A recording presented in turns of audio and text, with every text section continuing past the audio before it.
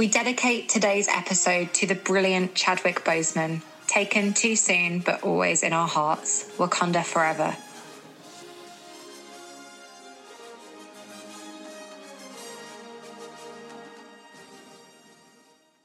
Hello, I'm Mercedes. And I'm Tash. And you're listening to episode 77 of ChatDisney.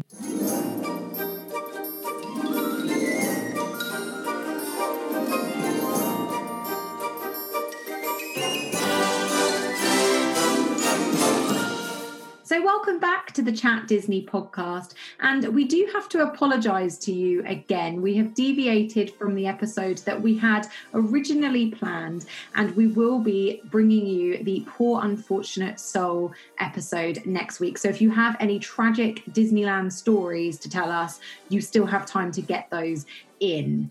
This week, Tash caught up with a fellow podcaster, Matt from Disney Marvel's podcast, and we are going to have a lovely look at their chat talking about the UK versus the US world of Disney. I'm really excited for this, and I'm sure it's going to be a great episode. But before we get into all of that, let's have a quick look at what's been happening in the world of Disney this week.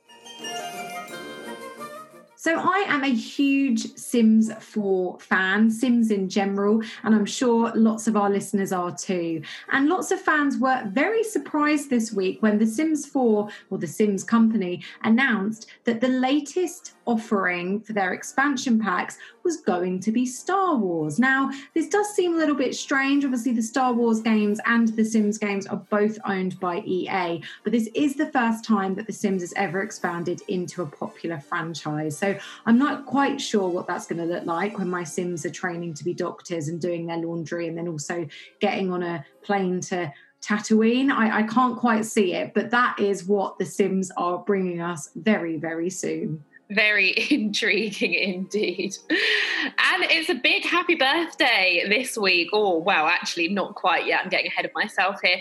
Pluto is turning 90 in September, so very, very soon.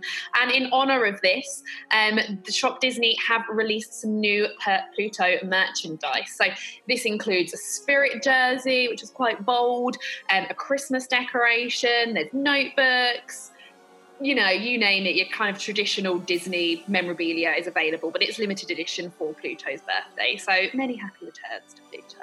Happy birthday, Pluto. Over in Disney parks and resorts in Walt Disney World, everyone is getting ready for fall. It is that time of year again. It is September this week, and Disney have got an array of delicious snacks for fall. Expect to see lots of autumnal colours. There's lots of merchandise. So it's just been lots of stuff in time for Halloween. But the most exciting thing that Walt Disney World have announced is that this year, because Mickey's Not So Scary Halloween Party has been cancelled, Disney fans, Disney adults, can dress up in Disney costumes throughout the season of fall. So if you're visiting Walt Disney World at any point this autumn, this fall, you are allowed to wear a costume, even if you're an adult. This is huge. This is massive, and I cannot wait to see social media and the pictures from this. Definitely, and I think for a lot of cosplayers and Disney bounders, the Mickey's Not So Scary Halloween Party can not be accessible sometimes. It's an additional ticket that you have to buy. It's an out-of-hours event. It's not always the most flexible or accommodating event. So I'm sure we're going to see some really awesome costumes this autumn. Definitely. I cannot wait.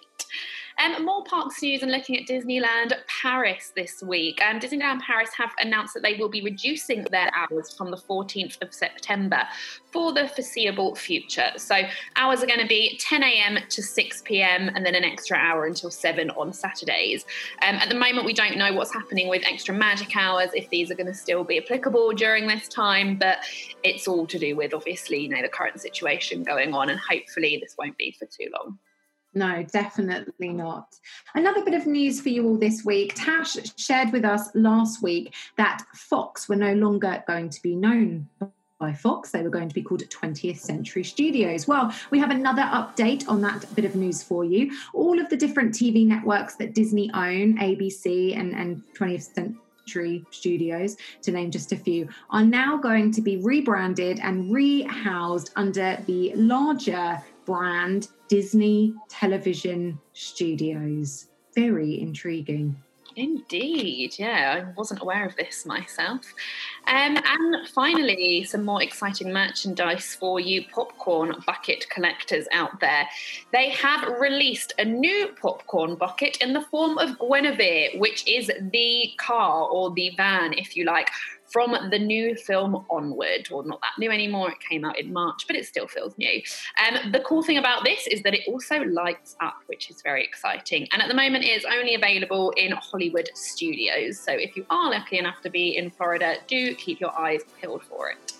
Absolutely. I would definitely like that popcorn bucket. It sounds cool. And that is pretty much everything that's been happening this week. We're now going to move into the main part of the episode, a catch up with Matt from the Disney Marvels podcast.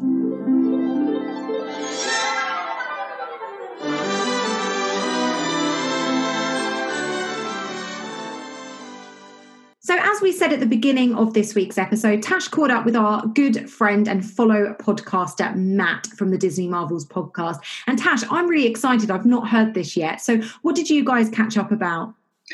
So me and Matt basically talked about everything from podcasting and going to parks to how our love of Disney started. So Matt is obviously a fellow podcaster. We've been on his podcast before, so we thought it was time we had him here. And here is what he had to say. Very excited to hear this. So this week we are joined by the lovely Matt from the Disney Marvels podcast. So Matt, do you want to introduce yourself and tell us a little bit about your podcast? Oh my goodness, I can't believe I'm here. Thank you so much. It is an honor to be on your show, and been a longtime fan, been really enjoying it. Matthew Graken. I am the host of the Disney Marvels podcast. Obviously, you can tell I am from the States. And we talk about anything and everything Disney. We talk about Disney, Marvel, Star Wars, Lucasfilm. It used to be 20th Century Fox. Now it's just 20th Century, I believe. The parks, you name it. If it has to do with Disney, it's fair game, as I like to say. We have had guests on from Matt Vogel of Muppets and Sesame Street to Genevieve Goings of Disney Junior and anyone in between. So we cover all manner of forms of anything Disney. It is, whatever, if it, like I said, has to do with Disney, we'll talk about it. Recently, parks have been shut down, doing a little more movie reviews and in-depth looks into some of the movies, but that's, hey, it's all part of the fun. Absolutely. And if any of our listeners haven't listened to Disney Marvels, then I definitely suggest that you check it out because, as Matt says, it is a great informative podcast that covers a huge range of topics. So definitely check him out. So, Matt, obviously, as you've spoken about the podcast, and it's just you who does it, I know you feature guests on from time to time. Mm-hmm. What prompted you to start the podcast? Oh, my goodness. Do you want the long story or the really long story? Oh, it's up to you. I don't mind a really long story. Depends how long. Yeah. I know you usually keep your shows to an hour. Been a long lifetime fan of Disney. And my wife said to me many years ago, you should do a Disney podcast, or we should do a Disney podcast. And I thought about it. I'm like, I don't know how to go about doing this podcast thing and what it all is involved. It's probably just too crazy, and just put it to the back of my mind. Well, I got into writing. I also do independent writing myself. So I published some books on my own and whatnot, and I was really getting into that, but I had to go back to school. And I needed something to occupy my time. Okay, I can't do my writing, but I want to do something particularly involved in writing. So I came up with a podcast about writing, because I didn't want to do a Disney podcast because they're a dime a dozen. Everyone's doing a Disney podcast, and I'll just get lost in the shuffle. And it's not something I was interested in. So I did a writing podcast. And after maybe a year and a half, I was just so burnt out by it. I couldn't come up with any more topics. I was just done with the show. But I wasn't done with podcasting. And I think I got bit by the bug, as it were. And I decided I'm going to revisit this Disney podcast idea. And you know what? I'm just going to do it. I throw the caution to the wind. I'm going to come up with this show and see where it goes. Most shows are either focused just movies, just animation, just parks. I want to talk Disney. I want to talk everything about Disney. Why limit myself to just one little section when Disney is such a huge thing nowadays? There's so many facets to it. It's not just the parks. It's not just the studios, the movies, or the animation. I want to talk about everything because I love everything about Disney. And I try to keep it positive. I always try to put a positive message at the end of it. Encourage people, believe in yourself because, as Walt said, I mean, you look at Walt Disney's life and himself, and I am a huge fan of Walt Disney, and he works so hard every day. Everyone thinks, pictures him walking around with a big smile on his face and this huge theme park that he built with all these movies. But they forget about the man that slept in his studios, wouldn't shower for a week because he had to work to try and find money because he didn't have any money. And he was struggling. Every day was a struggle. He didn't know if the next day he would come in that he would still have a staff or still have a place to work. And, but he kept believing in himself that, this dream that he had, that he can make it happen. And we should all learn from that we should all believe in ourselves. And if we want something, why can't you do it? So that's kind of, it's a little message I'd like to put at the end that, believe in yourself. And I just try to keep positive. I try to keep happy because, again, it's Disney. It's fun stuff. Absolutely. So, that's kind of the roundabout way of how I ended up doing the Disney Marvel podcast. And we're, episode 100 is, knocking on the door. So I can't believe I've gotten this long, this far into it. Yeah, it's very impressive. I mean, I sometimes, Mercedes and I, we kind of sit back and we look at our own podcast and this is, I think, episode 77. And we think, how on earth did we get here? And I remember when we first decided to do the podcast and we sat at her dining table and we came up with content for 5 episodes. Yeah. And then it amazes me, we've never repeated any episodes since, and it's always new content. But I think, like you say, because Disney is such a broad, vast company and there is just so much that you can discuss, and because it is ever-changing, ever-evolving, there is always going to be new topics that, you can look at and discuss on the podcast. Absolutely. And I keep pushing myself. So I've had you wonderful ladies on the show a few times. I've had other podcasters on, and the fact that I've gotten out to talk to people who are part of the magic. I personally am into fantasy sports. So I'm talking to Matthew Berry from ESPN, who is one of their senior analysts over there. So, fantastic people at Pixar I've spoken to. Like I said, Matt Vogel, the guy who is in control of, Big Bird now. So many of us have grown up with Big Bird, and the fact that I've spoken to someone who's now in charge of that in Kermit the Frog and Uncle Deadly and Sweetums. He does so many different characters. It's just been a blessing, and I'd be amiss if I didn't mention Daniel Ross, one of the newer voices of Donald Duck. I've never dreamed that I would be able to talk to these people. And now being, I talk to them and some of them I still message every so often. And it's weird that, these are the magic makers. And I've had, like I said, I've been blessed to be able to talk to them. And it always just, it's unbelievable where the show has taken me. Yeah, definitely. I mean, it sounds like for you as well, it's opened so many doors. And I think that, you know, that's one of my favorite things about the podcast, is it does kind of, you know, we've been on your podcast, now you're on ours, and it's great to feature other people from sort of the podcasting community, and also just, you know, regular listeners. There's such a good community, I think, of Disney fans, which is something I wasn't aware of at all until we started doing the podcast. And I think that's really sort of been one of my highlights since we kind of started this journey together. It says a lot about the Disney community, I think, which is great. Indeed. It's a fantastic community. And it's always so, for the most part, very supportive of everyone. Other Disney groups that I'm in, and maybe it's part for another podcast or show, and I mentioned, I have mine. Oh, post your links. We want to hear it too. So it's not, well, no, you're not part of this community. Part of the Disney thing. It's again, it's Disney. It's all encompassing. It's all embracing.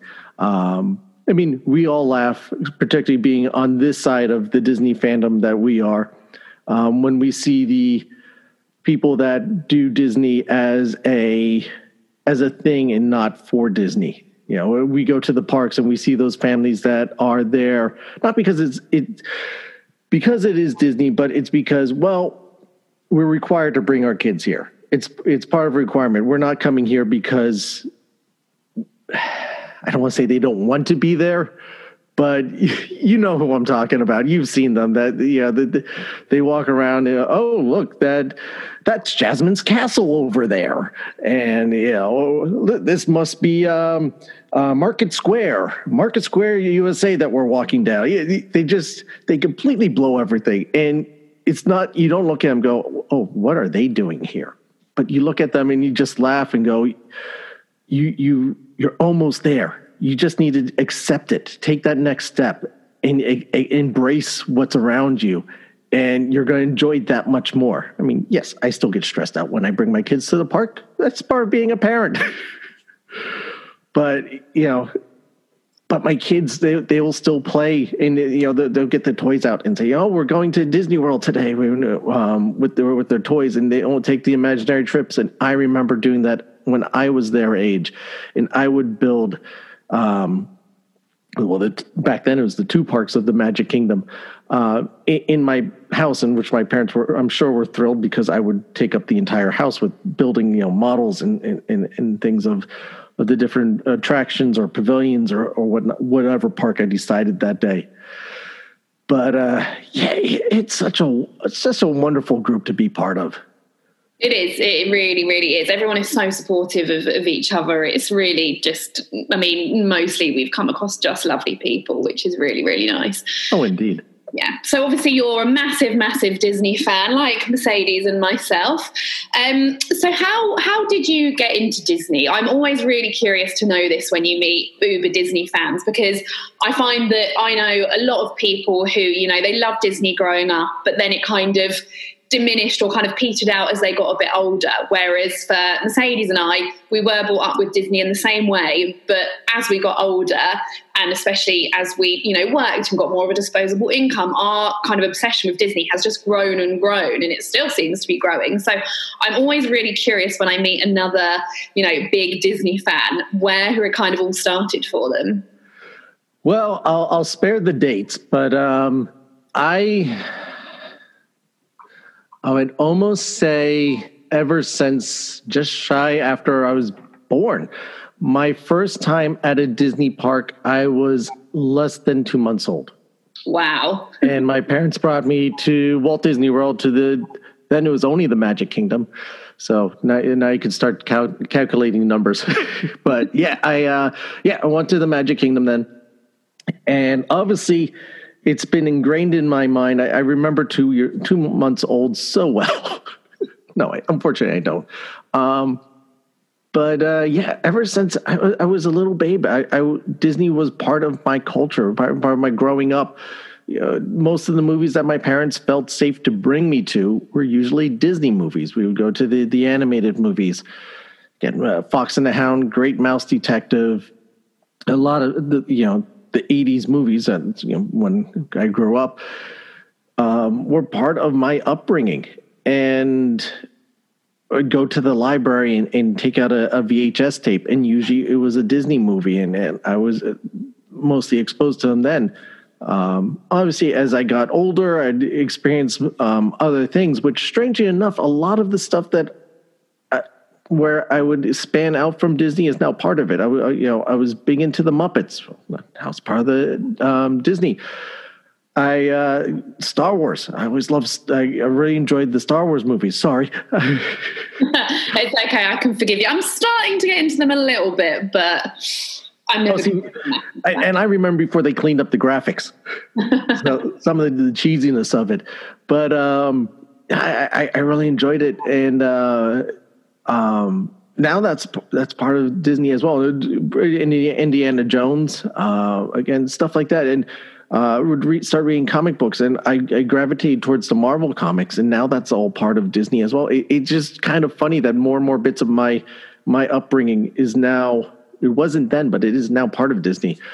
But yeah, my parents would often try to take us down to Walt Disney World. We would we have what's called the auto train here, and we pick it up in Virginia. I'm in New Jersey. So we drive down to Virginia. The car goes on the back of the train. You go in the front of it. It's roughly 17 hours, I think. I forget the exact time. It's an overnight train ride. And you end up in Florida. Your car comes off. And you drive down the rest of the way to Walt Disney World. And I just have such wonderful memories of those times. Being a kid and growing up and, just experiencing it. That was always my happy place. Everyone always says that. And it is so true. I mean, Disney World and the movies were always something that I could connect with and always brings happy memories to my childhood. Not that I had a bad childhood at all. I had a fantastic childhood, but those were just particular parts. And then when I got older, my first job, my dad's like, okay, you're done with high school. You need to get a job. All right. So I applied at the Disney store. That was my first job there. And I met my wife there. And I was fortunate enough to work at Walt Disney World in Florida briefly. And I got to open the Animal Kingdom. And just had so much of my foundation is Disney. And I think that just kind of pushed everything forward that, if I say to someone, oh, I used to work at Disney World or work with the Disney company, or I have a Disney podcast, you always get that inquisitive look. And it always, people are interested and they're curious by it. It's, versus saying, oh, yes, I'm a grocery clerk. I don't know. Just I'm an accountant. Oh, really? Okay, that's nice. Yeah, but you put Disney on something, or accountant for Disney. Just that one word, that one name, always seems to inspire curiosity. And it's not just the everyday now. It's something a little more extraordinary and something a little more magical. Yeah, definitely. I think the way you said that was really nice, and I completely agree with that as well. I mean, I don't really know or have a lot of adult friends that are into Disney in the same way that I am, and certainly Benji, my husband, he was never into Disney until he met me.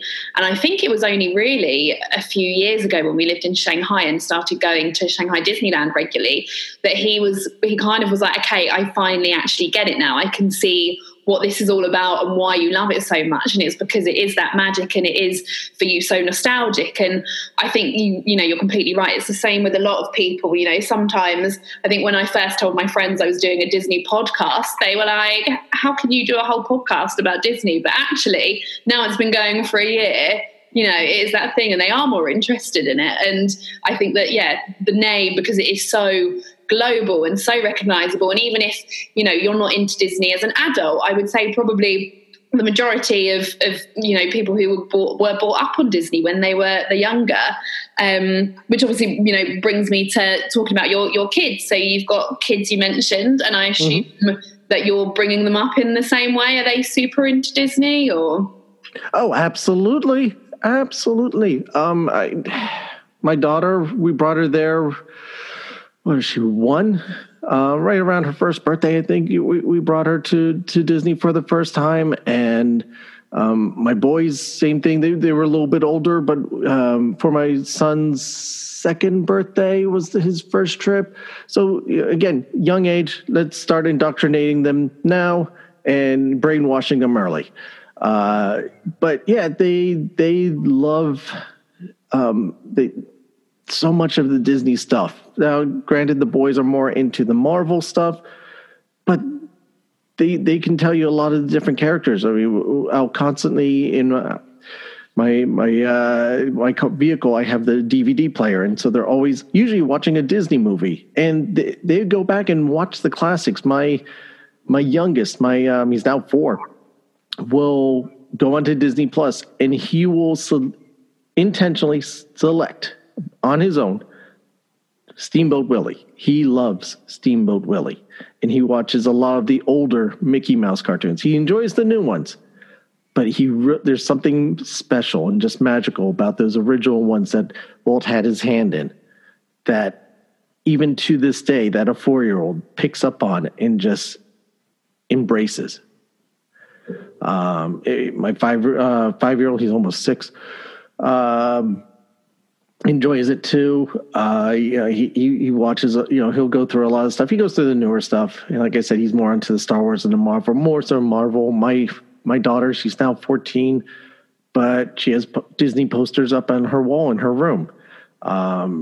She's a big fan of the Kingdom Hearts game where she gets to play, in these worlds. It's just, and she loves the movies. We'll talk about some of the movies and stuff. I just did the episode on Remember the Titans. She's like, "You just finally watched that?" Yes, I finally watched that. I know you watched it earlier, and we talked about some of the themings and stuff on that. And it's, I encourage it. I don't over push it and try to oversell it too much. But you walk around my house, you will see Disney stuff everywhere. I can see some behind you as we speak. Yeah. Oh, you should see the rest of it. You ladies ever come over to New Jersey, I'll invite you in. I expect it to be like a museum of Disney artifacts. Yeah, pretty close. I have an opening day poster from Tokyo Seas. Nice. Very cool. This is a little more controversial, so I won't say it out loud. But okay. Someone just gave that to me.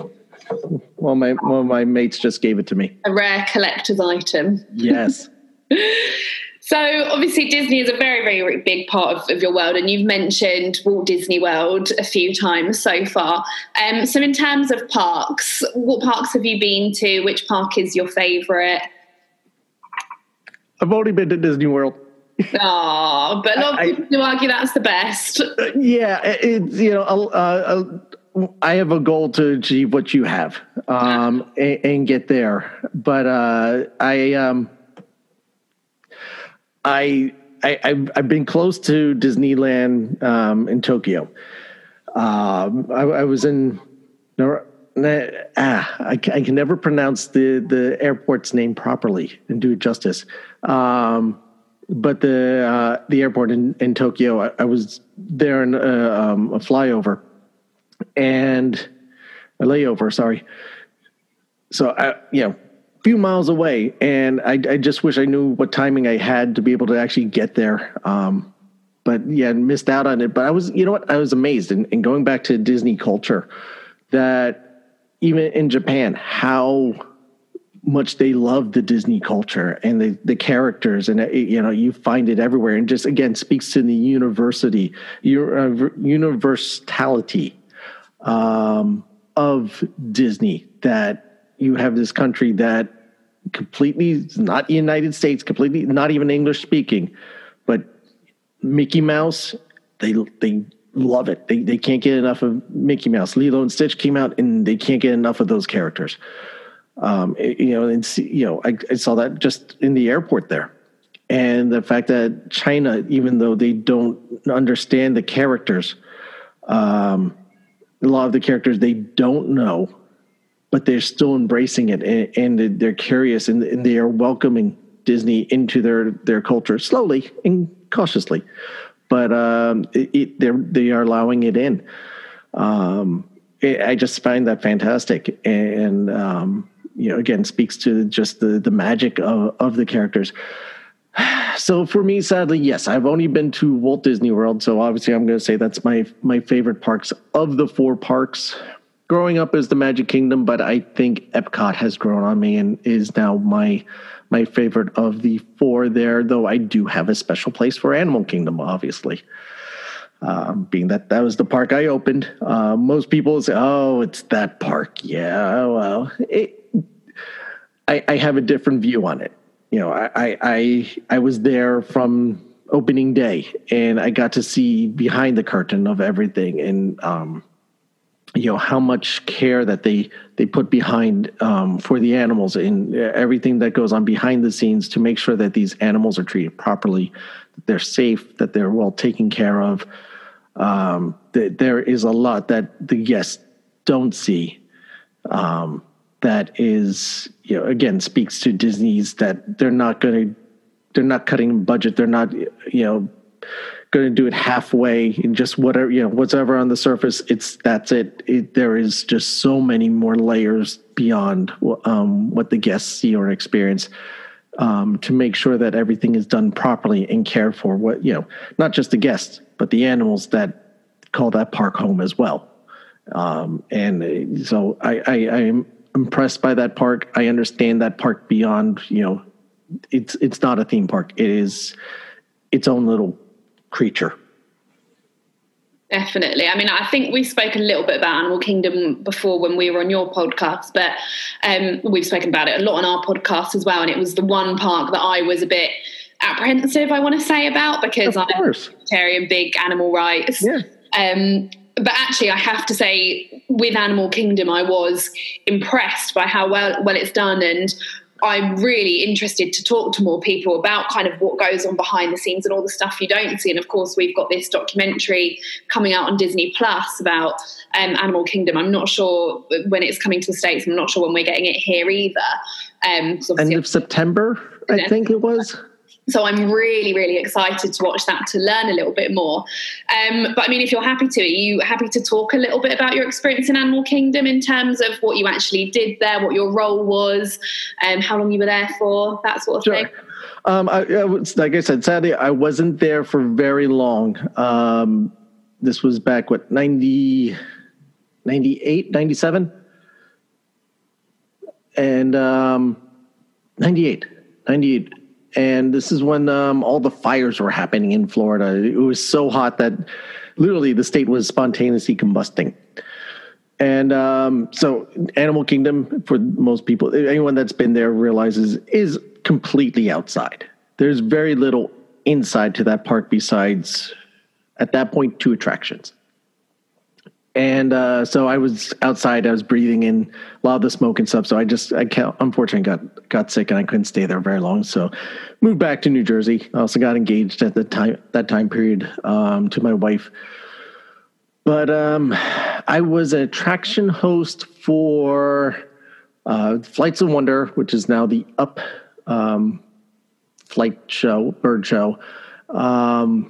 And also at, it was Gorilla Falls. Now I think it's Gorilla Falls again. It was Gorilla Falls. Then they changed it to Pangini Forest Exploration because people didn't think that the gorillas fitted enough. And now they switched it back because no one knew what the other name was. So a lot of fluid stuff going on there with names. Trial and error as things progress. But I got to meet Joe Rohde when I was down there. Fantastic guy. A lot of the Imagineers were working. You were talking. You have a upcoming topic about funny, weird Disney experiences.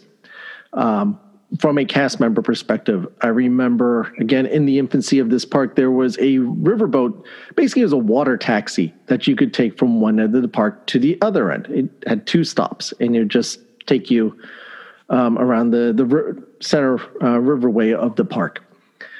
And back whenever I was working at the Flights of Wonder, people would be lining up for an hour to get on this water ride. I tried to explain to them nicely, well, it's just transportation to get you to the other side of the park. Nothing happens. It's not really a ride. And the guests would get angry at me and say, no, we know it's a ride. We understand you're just sticking with the Disney story, but we know that, something's going to happen. It is, it's going to be a really great experience, and all this stuff is going to happen when we're on it. No, you see an animatronic dinosaur, and you hear some dragon fire going on at the other end for the Beastly Kingdom that never was built. But there's nothing happens. So Disney had to start putting cast members on, talking about wildlife, and they bring little bugs and insects onto the thing to try and expand the experience, because people were complaining when they found out that it was just a river ride. I tried to tell people it's just a boat. You just go from one side to the other. Nothing happened. And they wouldn't believe me. They were lining up, for...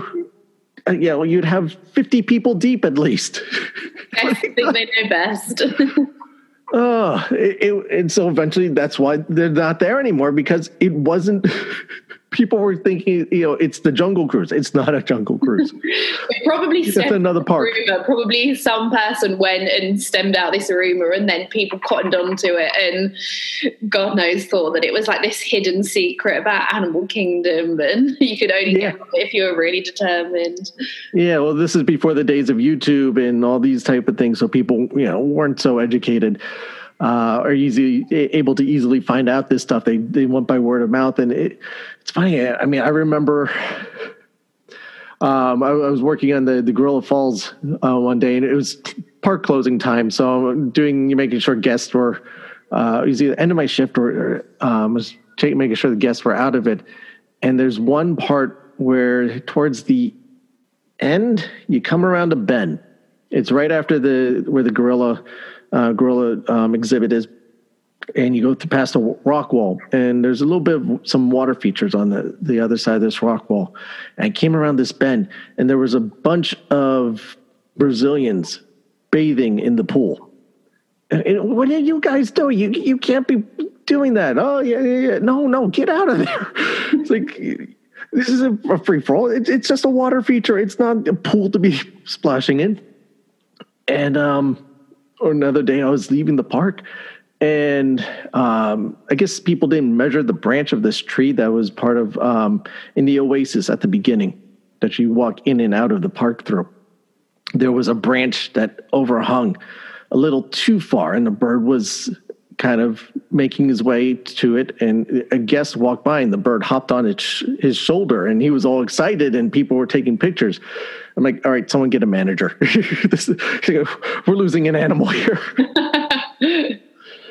But I just, to me, that park is kind of like a home away from home. Just, seeing how much it's grown and evolved over the years, and, seeing it from its first days and all the changes that they've had to constantly make. And that happens at any park, but knowing it firsthand and seeing it firsthand, knowing that dinosaur used to be called Countdown to Extinction. That's why CTX is labeled on a bunch of the stuff.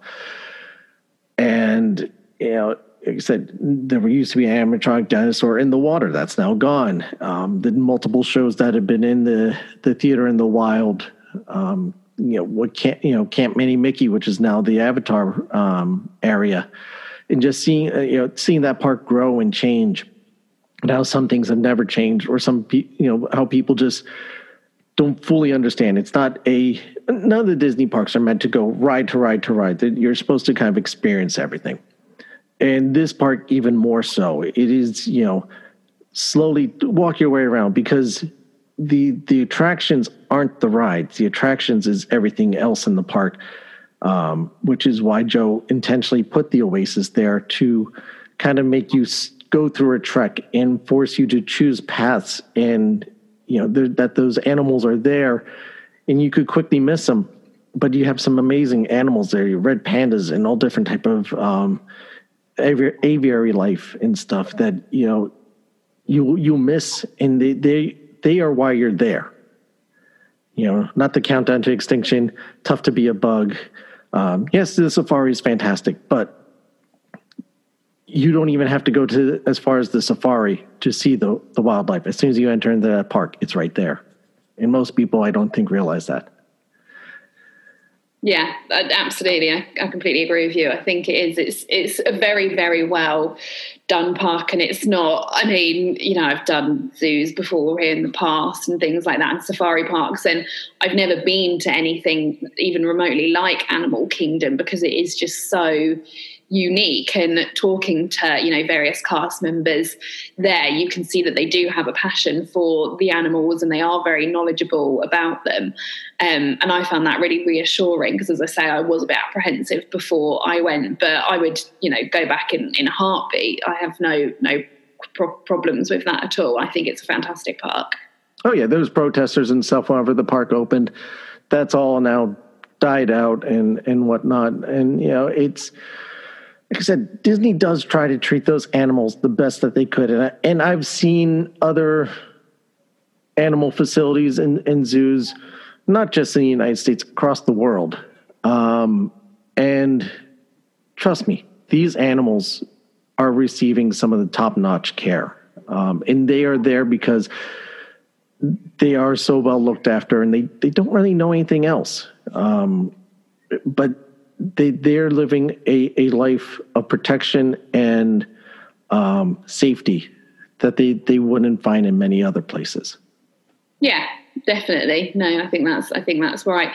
So, sort of still thinking about parks and going a bit more specific. Sure. Favorite attractions, worst attractions. Favorite attraction. I'm going to say the Wedway People Mover in Tomorrowland. Ooh, okay. That's always been one of my favorites. It's not high speed or anything crazy, but it's just you get a nice tour. It's something you get a nice breeze on it. You sit down, you go on a nice little ride. You get to see just hear these cool spiels. You get to see inside of Space Mountain. So it's a nice family ride that everyone could enjoy. And it's not, you don't have to worry about it being too crazy, too wild, any drops, getting wet. Are the fake dinosaurs going to be too much for some of the kids? Are the real dinosaurs going to be too much for a kid? It is truly a nice, enjoyable family ride. And usually you don't have much of a line. Yeah, I think it's one of those ones that gets very overlooked. I feel like in the Disney community, you kind of see a lot about it, but I think if you're just going to the park, then it's not kind of one that's mentioned a lot. It's not one that you're probably going to be too familiar with. It's probably more like, oh, we've got time, there's no queue, let's hop on it. It's probably not like a top of, anyone's list to do. No, it's not an e-ticket attraction, whatever. It's not, the big shiny weenie that, like I said, Space Mountain is, or the Jungle Cruise or Pirates are. Which they're all fantastic and amazing rides. But that one, I don't know. There's always been something, maybe because Walt's name's in it or was in it. I know it's TTA now, Tomorrowland Transit Authority or something like that. I still always call it the Wedway People Mover. But yeah, it's like a hidden gem. Yeah, definitely. And I love the hidden gems about the park. So favorite attraction, worst attraction. If you had to get rid of one attraction, what would it be? Oh, Tash, don't do this to me. Or anything that you think, I don't know if you listened a couple of weeks ago, Mercedes and I did an episode about things that need to be improved at Disney parks, and we spoke about rides and restaurants and had other ideas. Do you have any ideas for, kind of dated or outdated attractions to bring them up to where we are now a little bit? This is how much I love you ladies, because I did a episode with Matt Merlino from Love of the Mouse podcast just ahead of yours of favorite attractions to plus. Not get rid of, to plus and to improve. The one I think, if I had to get rid of one, if the fate of the world was resting on my shoulders to get rid of one Disney World attraction, it would be the attraction part of the Seas with Nemo and Friends. Oh, okay. I said it. Yeah. Because I felt they missed the boat with that. Epcot's supposed to be somewhat educational, and they they completely, sorry for the figure of speech, missed the boat on it because there is nothing educational about it. You could have had, said on that show about how you could have had the Nemo characters talking to, or educating about some of the life that's swimming around with them because, they're in the tanks with the other fish. So you could have easily brought in some sort of educational element, and you didn't. You just had them singing the Nemo and Friends theme song, Great Blue World, which I said someone paid a lot of money for this because you have it in two parks because it's in the Animal Kingdom Nemo show, and you put it in that attraction. It's not from the movies. They didn't even put it in the sequel.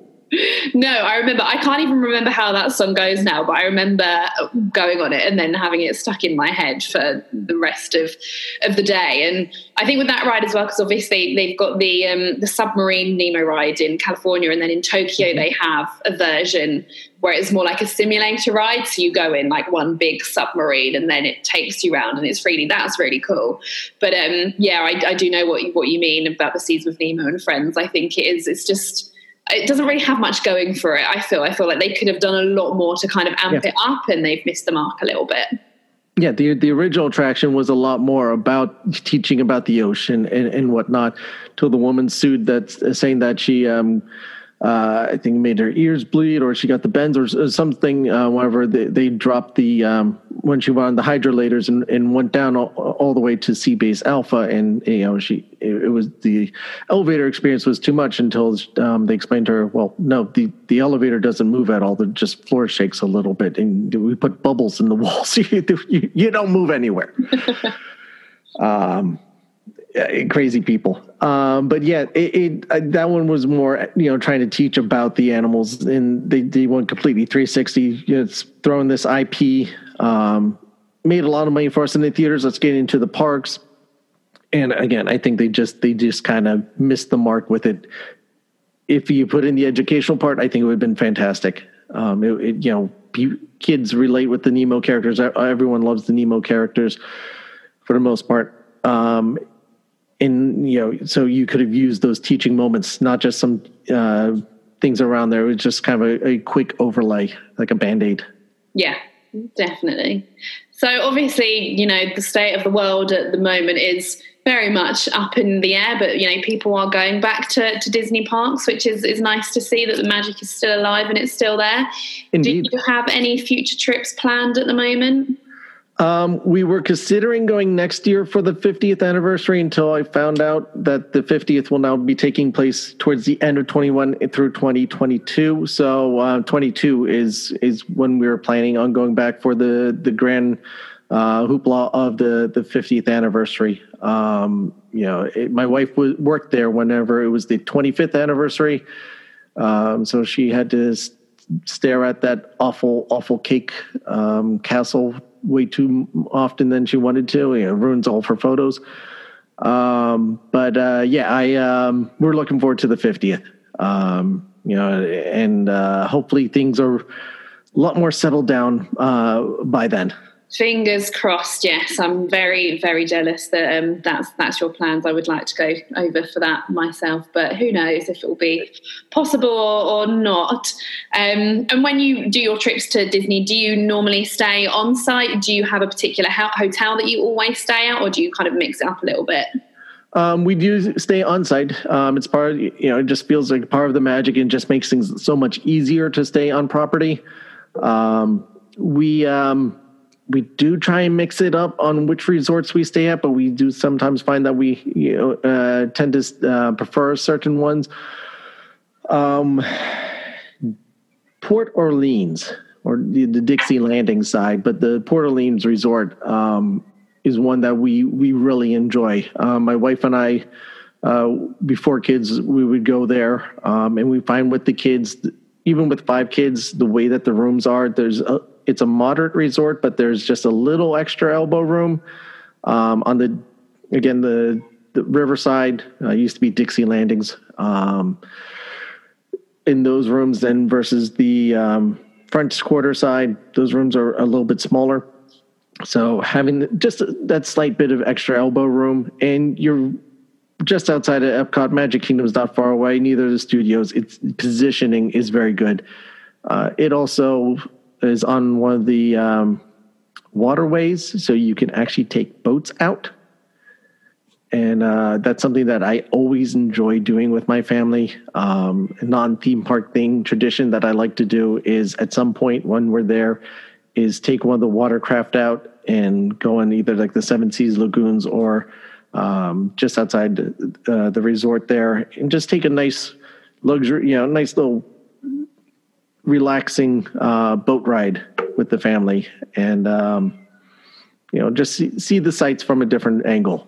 Definitely. Yeah. I didn't stay on site when I went in February of this year, and I'm fine that we didn't, but it has made me realize that next time I would definitely stay on site. And part of that is kind of what you explain. It's doing the extras that, when you stay off site, it's too much time to come out of those parks and then go all the way back to your hotel and then come back again. It's a lot of effort and time that you have to factor in.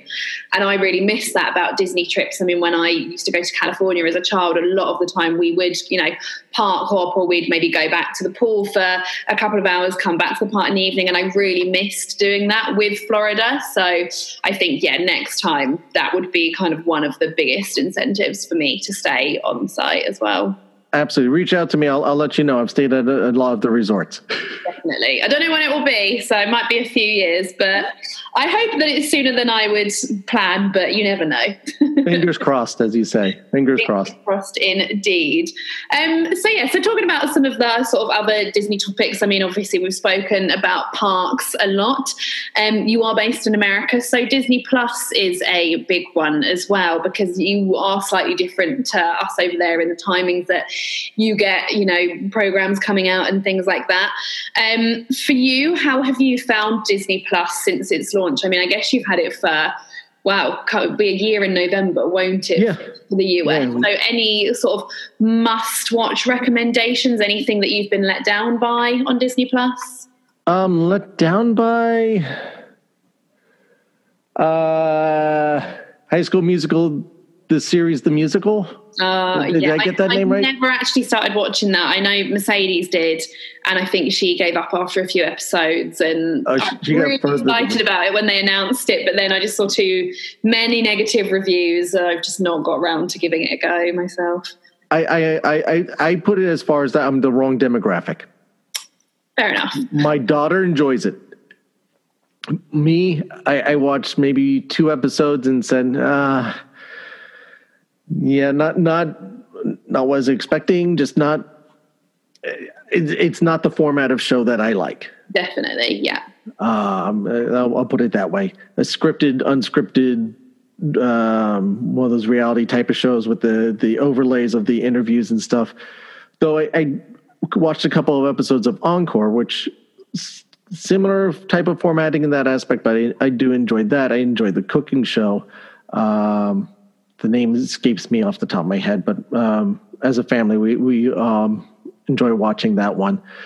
The one that I Mandalorian, I can't speak enough of, but if you're really a Disney person, the Imagineers story, those have been brilliant in the way that, you get so much explained to you, and you get, again, pulling that curtain away a little bit in a peek of everything they went through. I haven't finished watching it. I'm bad with streaming services. I don't binge watch stuff. I get to it gradually.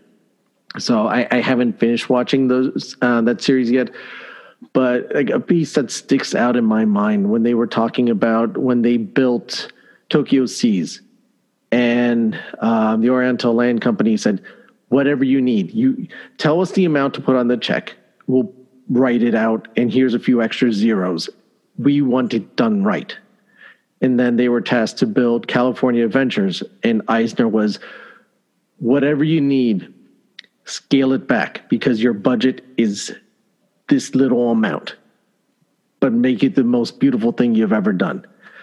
And, you've been to both in the perception. They're just, you can tell what what the Imagineers, when they're allowed to do something, what they can do on a grand scale to make something spectacular.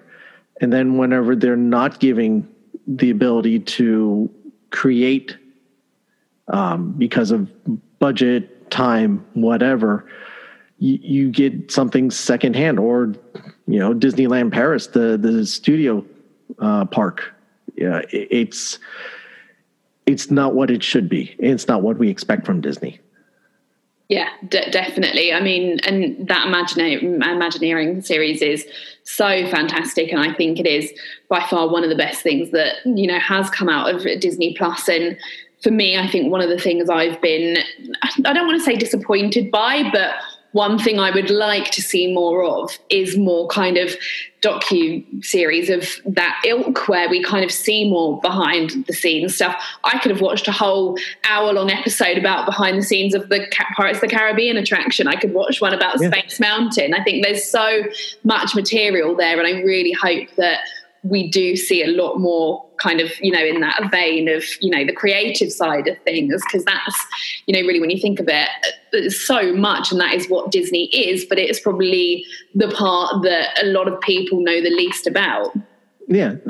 I know a lot of the materials out there, and on the Disney Channel over here at nights, they used to have, what was the name of it?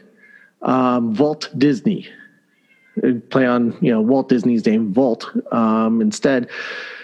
And you would have a lot of the older shows and older specials. I recorded, fortunately, a lot of it. The opening program that they did for Epcot with Danny Kaye walking around Epcot scene with a very young Drew Barrymore back at that time. Why isn't that stuff on Disney? Why don't we have the original Mickey Mouse Club? Or the 70s Mickey Mouse Club? Why don't we have, there's so much programming that is locked away that they haven't given us access to. I guess, maybe they're gradually putting this stuff out, hopefully.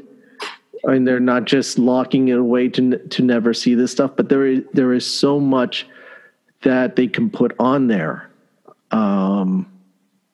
Of behind the scenes, or these older gems that, like I have on DVD, the 10th anniversary of Walt Disney World, where Walt was walking around visiting people, or he was walking around at the Imagineering Creative Center, Wed Enterprise at that time, and they were just coming up with the concepts for what would become the Haunted Mansion and Pirates of the Caribbean. And you had Mary Blair working on stuff for It's a Small World.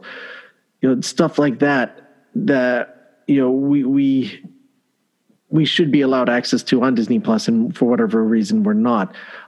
Besides that, I love it. I absolutely love it. And I think, I don't have a problem. Whatever my kids want to watch on there is fine, because I don't have to worry about it. Going on to some of these other streaming services, make sure I set the parental locks right. Are they in the right profiles and whatnot? What are they going to get exposed to? And Disney Plus, I don't have to worry about that. And it's nice that I can just, whatever you want to watch. And like I said, it brings a little tear to my eye that my youngest will, again, on his own, he loves watching the old Mickey Mouse cartoons. And I have to smile as a Disney parent that, that he enjoys that as much as I enjoy it. Definitely. Yeah. I think the thing I love about it is just that it's a platform for everything. Everything is there. Well, obviously, as we say, they are missing some things, and hopefully we will see them adding more as sort of time goes on. But it's nice just being able to flick it on at, such ease, which is really fantastic, I think. And I think it's, for us in the UK, we got it in March, and it came at a great time for us with the start of lockdown. So it's been more welcomed for us. I just hope that, they do realize that now with something like this, that it's easy. You put it out here in the States, put it out everywhere. Let everyone get it at the same time. Definitely, absolutely. I completely agree. It was very frustrating for a lot of people over here. I mean, especially with The Mandalorian and having to avoid spoilers and all sorts on social media, which is a really difficult task in itself. So, yeah, I think keeping the two more in line would be preferable. I was there with Doctor Who in 2005. I completely understand that. Fair enough. You know how it feels. So just to finish off, I'm just going to ask you some really basic, simple Disney questions that we always like to do when we have people on the podcast. So very simple on the face of it, but you might have multiple answers for them. So favorite Disney movie? Who Framed Roger Rabbit? Oh, okay. Interesting. I like that. It's a very underrated movie. And That's always been one of my favorite movies. Yeah, love that movie. Lovely. Favorite character? Oh, favorite character. Roger, obviously. Baloo, Mickey. I'll have to say Donald because he may call me up and yell at me if I don't. Roger's always been one of my absolute favorites. Baloo as well. Similar vein of character, but those Goofy. People always see me as Goofy, and that's why he's even on my shirt. I noticed that, yeah. I noticed the little hat at the top. Yes. Very nice.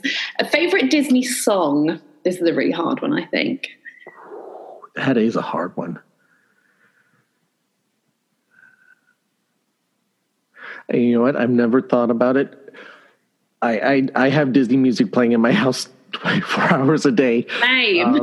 And even in my car, I have my hard drive it's got some other music. It's got over 300 songs from the Disney parks on there.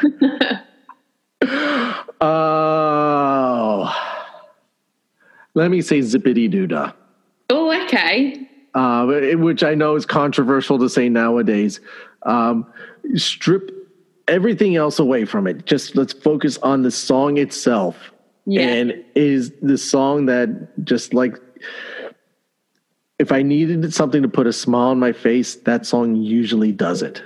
Yeah, I do know what you mean. I mean, you say that and instantly I'm taken back to being on Splash Mountain, which obviously I know they're changing it and I am excited about the changes, but it was always one of my favourite Disney attractions to go on. And you saying Zippity Doo-Dah just kind of takes me right back to childhood and being on that, getting absolutely soaking wet. So I like that for the nostalgia aspect of it.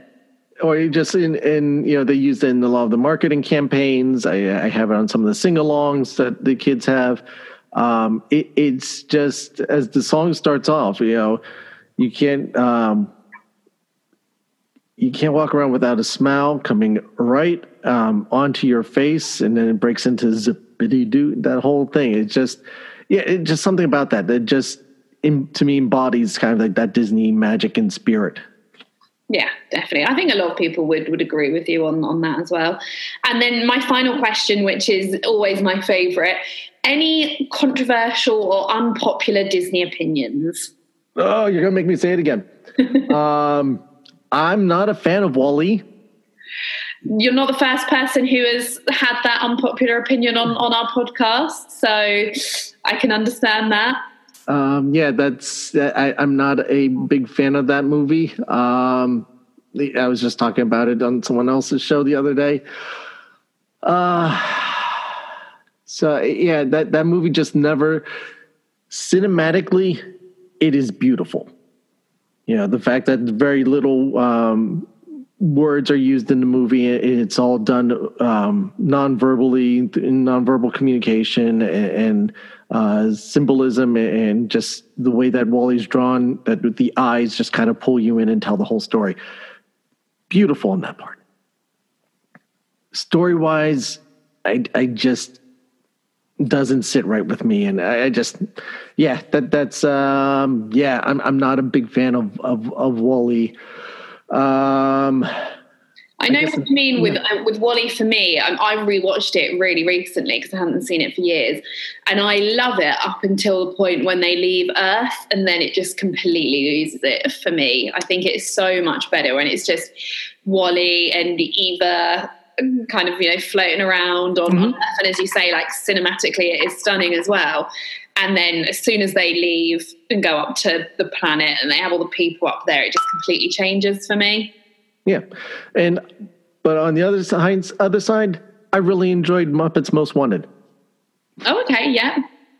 I just thought that was a little more of what the Muppets should be. And the type, you look at a lot of their other movies, and I felt very nostalgic in that aspect. I think we might have spoken about this before because it was on one of my worst, I think. Okay, yeah. I think I know I've maybe poked some fun at you, but with some of the movies, we do see eye to eye on a few movies. I don't remember what they are at the moment, but I do enjoy a lot of the live action movies. Don't kill me. Depends which ones you say. Be careful. Aladdin. Yep, Aladdin, fantastic. I love Aladdin. Let's see. I really enjoyed Aladdin. I'm looking forward to Milan. With bated breath, I'm looking forward to Milan.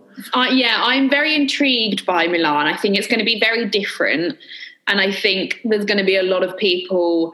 I don't think it's going to feel very Disney. And I think a lot of people are going to be disappointed by that. But actually, I think that's the right way to do it. I hope they do kind of pay, more homage to Chinese tradition and culture rather than making it like this big Disney film.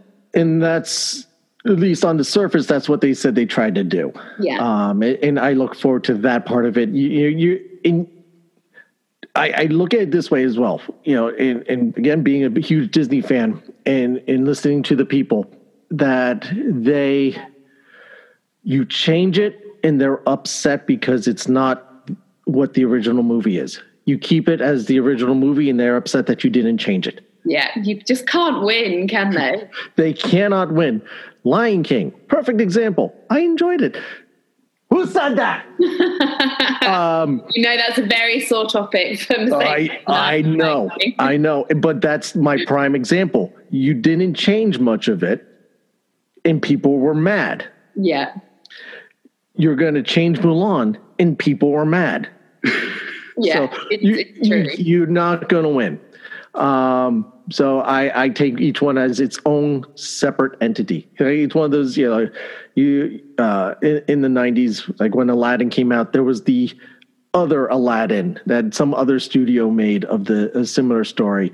It's kind of like that, it's another telling of it, another version of relatively the same story. But yeah, I enjoy them for what they are. And I did a whole program on why they do this, why they came up with these movies. It's to entice the new generation that actually do not gravitate towards cartoons and do not associate with cartoons. They associate with the live action. The I generation likes seeing actual people. A marketing campaign with a cartoon character, a marketing campaign with a human being, they will gravitate towards the human being.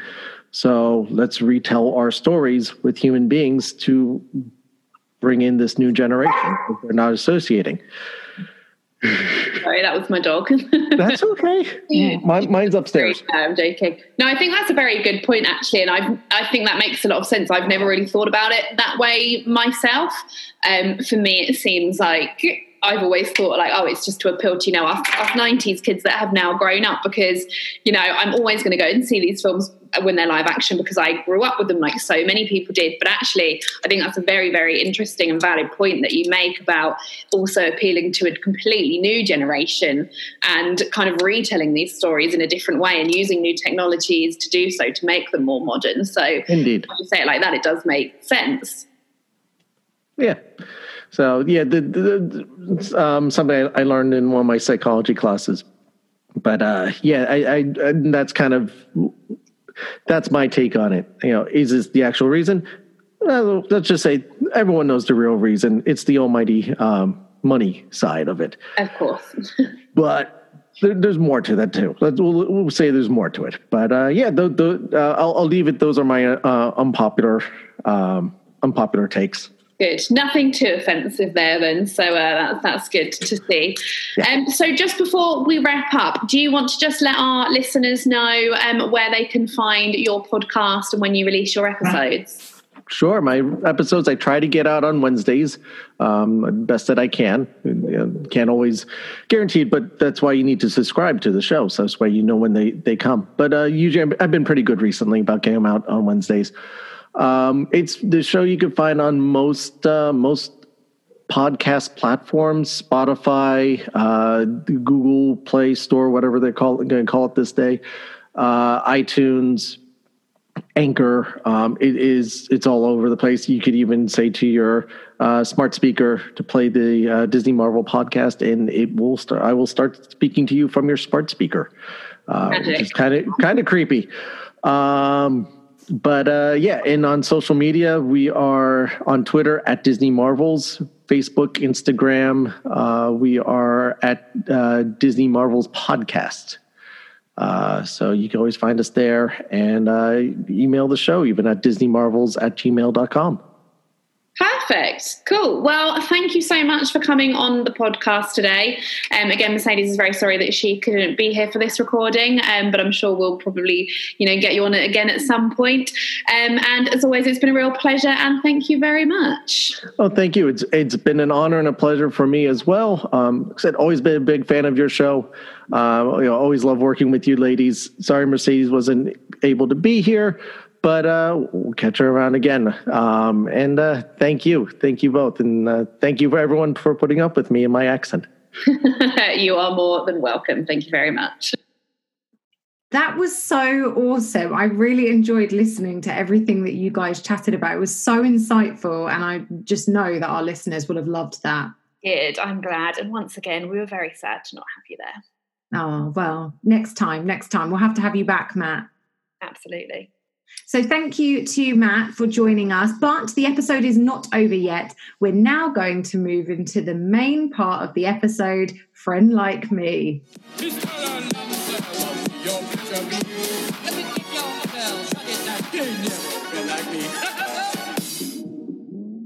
So, Mercedes, this week I thought I would quiz you to see how well you know me. So I've got 3 different scenarios here about, what would I rather do? Quite simple.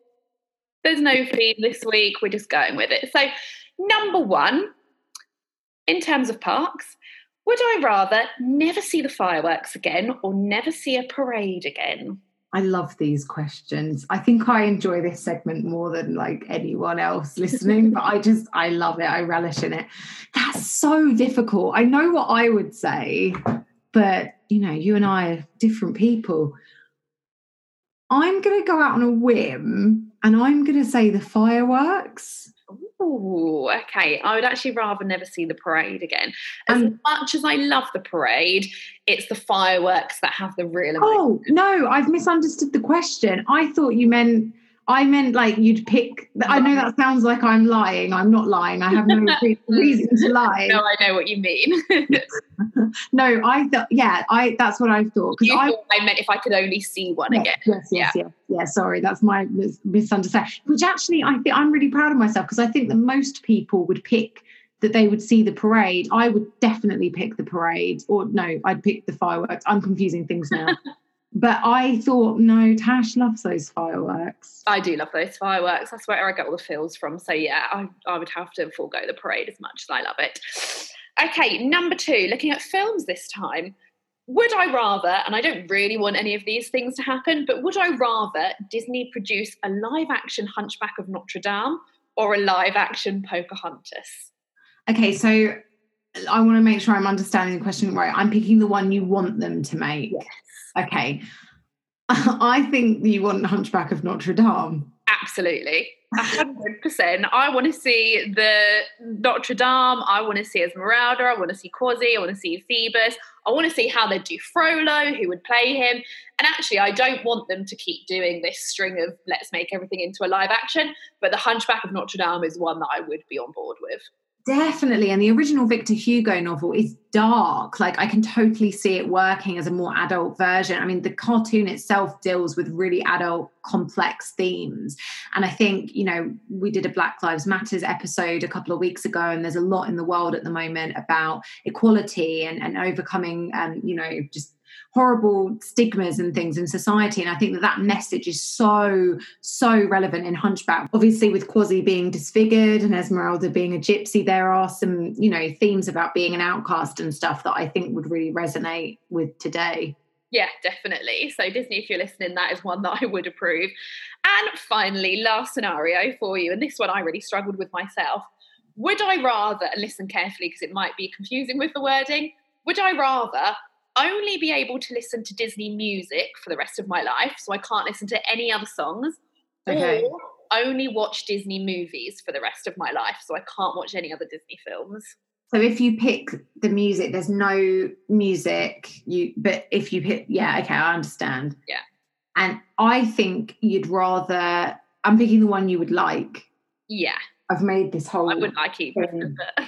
No, I've made this whole segment into a sham by not listening to questions and not understanding what you're asking me. I think you'd rather only listen to Disney music and not have any other music in your life. Yeah, definitely. As painful as that would be, I think the reason I was able to work that out is because you are a huge film fanatic and you do like music, but you're not that into it, you're not that passionate about it. I think for you, not being able to watch new films as they came out, you know, I think you would struggle with that. Yeah, definitely. Well done. 3 out of 3. Well, it was almost 0 out of 3. I listen to you, Tash. So that concludes this week's episode. We do hope that you enjoyed it. We will be back next week, and this time we will be here with our episode, Poor Unfortunate Souls. I am very excited to do this episode, so please do tune in next Monday, same time, same place. Definitely. And for your chance to have your Poor Unfortunate Disney event featured on the episode, remember, you can always send us a tweet at ChatDisney UK. Or you can find us on Instagram at ChatDisney. Bye for now. Bye.